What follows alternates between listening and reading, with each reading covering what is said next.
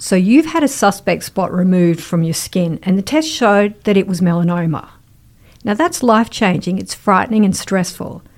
But just maybe you're one of nearly a third of people who have a melanoma that might not behave badly. Hi, I'm Claire Blake and you're listening to Body Lab. This is a QIMR Berghofer Medical Research Institute podcast. Professor David Whiteman is a world leader in skin cancer research. He developed QSkin, the largest study ever on skin cancer. He showed regular sunscreen could cut melanoma rates in Australia by a third. And for more on that, you can go back and listen to his earlier podcast in the series. But today he's back with something quite astonishing. Some melanomas may require a different diagnosis and treatment. They could have done with you back in the 5th century, David. Welcome. Thank you, Claire. It's good to be back. Is that when they discovered it, the 5th century, or is it a little bit later? Well, melanomas have been described by various clinicians over the eons, but really it became scientifically discovered in the late 1800s when the pathologists had a better understanding of what these cancers are all about. I guess that was posthumously. Largely posthumously. It was pretty rare, wasn't it? Melanoma was pretty rare. There are several reasons for that. Melanomas typically occur at their most abundant in older age groups. So when people used to die at a younger age, there were fewer older people getting cancers of any kind, including melanoma. But melanomas become really common in Australia, New Zealand and the US because the diaspora of the English, Scottish, Irish, Welsh, the Northern Europeans into these subtropical environments. And it's really that mismatch between a person's pigmentation and the amount of sun exposure that they receive as a consequence of their place of residence. Those two factors coming together, susceptibility and a harsh environment, has led to this increasing rate, you might say an explosion of melanomas in these fair-skinned people living closer to the equator than they were originally evolved to live in. Women were head to toe covered up at that time in the 1800s, weren't they? Yeah, so you're right. In addition to the migration issue, there's the behavioural and cultural issues. So in the post-war era really is when people had leisure time for the first time and when people had the means of getting to recreational places like the beach. The motor car opens up the great Australian, weekend at the beach. And then people started to crave having a tan.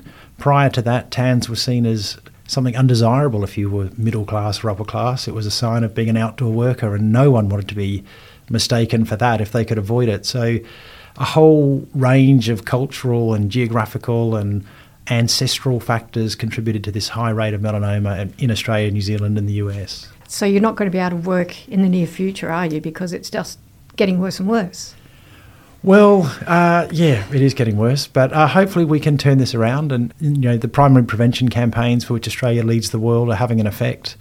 The environment, people are very conscious in their design now in recreational spaces, in schools, in workplaces that you need to provide shade and it's actually legislated. So the generations that are coming after us are going to have more awareness and more opportunities for protection. So we would hope that all of that leads to lower rates of melanoma in the future. You're hopeful, but when you go to the Gold Coast, you see kids sunbaking, rubbing oil on. Yeah, well, being an epidemiologist, I kind of take a mental head count when I'm at the beach many weekends of the year. And in fact, while it's not perfect, particularly in the younger generation, a lot of kids are covered up really well by their parents. So kids in rashies and sunsuits and Legionnaires hats. All of the lifeguards and lifesavers are really well covered up. All of the fishermen, actually, most of the fishermen that you see, the blokes out with their rods and reels, actually are pretty well covered. The surfers are mostly wearing rashies now. So, yep, there are still youngsters in bikinis and Speedos, lying on the beach, but they're not the majority anymore. And I know when I was a kid, no one covered up at the beach. And people were just red raw and peeling after parking themselves in the sun all day. So we have come a long way. I see very much fewer sunburned people than I used to see on the beach. I still see people tanned, but I think a lot of them are actually wearing sunscreen as well that I can't see with my eyes. So I don't think the skin is being exposed and roasted in the same way that it was 40 years ago. And most of the people who are older and are really head to toe covered, they've had a first-hand experience. And they're the sort of people you've been following. Now, In your latest published paper, you have new findings from this study, and it's really interesting for those people who have had a melanoma or anything removed. This is going to be great information. Yeah, so one of the consequences of Australia having a high rate of melanoma is that there's high awareness both amongst the population but also amongst doctors and clinicians. So Australian doctors are fantastic at doing skin checks and finding melanomas. What we're starting to understand and discover is in fact that doctors are so good at finding melanomas, they're actually finding melanomas that probably have always existed but just were never aggressive melanomas. So basically what we now think is that there are two kinds of melanomas. They're indistinguishable to the naked eye. They're indistinguishable in our genetic analysis. To the pathologist, they look identical under the microscope. So we're sort of inferring that there are these two types of melanomas. One type, probably the majority, are the aggressive, invasive, potentially lethal melanomas that will kill you if you leave them untreated. But there's also a group of melanomas that look exactly the same as that first set, but for whatever reason, they don't invade the skin, they don't burrow into the blood vessels, and they don't spread and kill you. The challenge is when you go looking for melanomas on the skin, you find both types because they look the same. You can't tell them apart. And what we're finding is probably up to a third of the melanomas that are out there are actually in that second category of the well-behaved or indolent melanomas that don't invade and aren't potentially lethal. So this presents a new problem. How do we deal with the things we find on the skin? We don't want to sort of over-treat people unnecessarily. If we could tell at the point of diagnosis that this was a benign melanoma, that it wasn't going to spread you, we could just leave it there. But at the moment, we can't take that risk. We just don't know. We can't pick them apart. It's an interesting new problem. And I guess you're working on what makes it decide whether it's going to be a badly behaved melanoma. Is it genetic? Is it sun exposure? Are you anywhere along the line with that? We're along the line in terms of thinking about and speculating on what it might be, but trying to address the problem is actually really hard because the problem we have is that once we've cut out the melanoma, we'll never know which one it was. We'll never know at this point how it was going to behave because it's now in a jar of formalin and it's no longer in the body, and so we don't know what it was going to do. So we have to come up with new ways of trying to study this. It's because not it's quite unethical to leave it there and see. You can't leave it there. In fact, no GP will leave a lesion like that. And so they're kind of damned if they do, damned if they don't. On the one hand, there's people like me saying, well, potentially up to a third of melanomas can be left. But on the other hand, they've got lawyers and patients saying, you can't leave that melanoma. If you leave that melanoma and one person has a bad outcome, that's a terrible thing to happen, and it is a terrible thing to happen. So trying to work out the best way of addressing that question of what makes some melanomas lethal and some melanomas go to sleep is going to require some thoughts. It may end up being something that happens both in the test tube, animal studies, any kind of... We're going to have to do a lot of work. Do animals get melanomas naturally? They do. Not commonly, because most mammals have skin types that are a bit different to ours and they're covered in fur generally, and that provides a lot of protection. But there certainly are animals that get melanomas, including cats and dogs can get them, and goats and other things, but usually on the hairless parts of the body, lips, noses, eyelids, that sort of thing.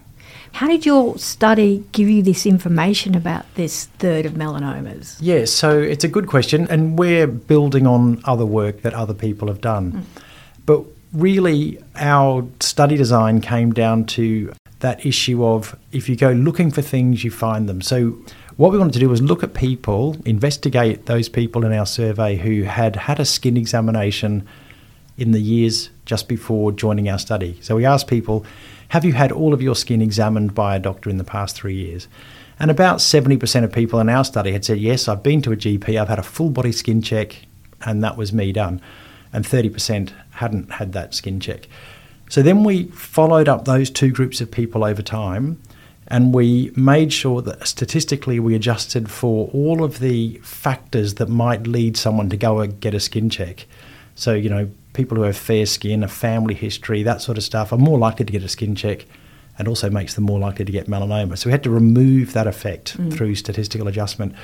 After doing all of that, the people in that skin screened group had a 30% higher rate of melanoma on their skin. They were found to be 30% higher, and that effect persisted for the next 7 years. So those people are under a surveillance effect where their skin is being examined and they're finding more and more lesions.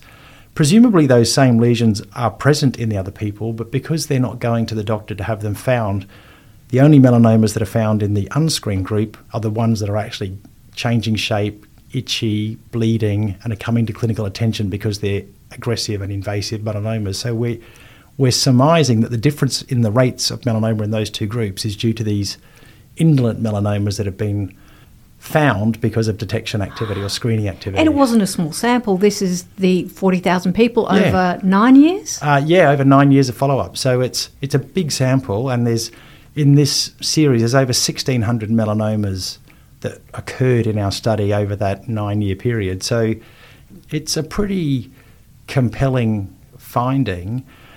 The challenge we have at the moment is, of those extra additional 30%, we don't know where in that pool of melanomas those melanomas are.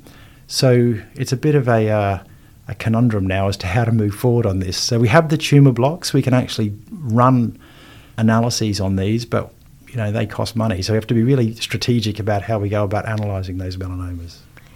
I'm just thinking about the implications for this in other cancers. Well, it definitely happens in other cancers. In fact, melanoma is a bit slow off the out of the blocks on this. It's been found for breast cancers. So there's been, back in the 1990s, huge trials were done for mammography to test whether having a breast scan, you do that in enough people, whether you find enough cancers early to save lives.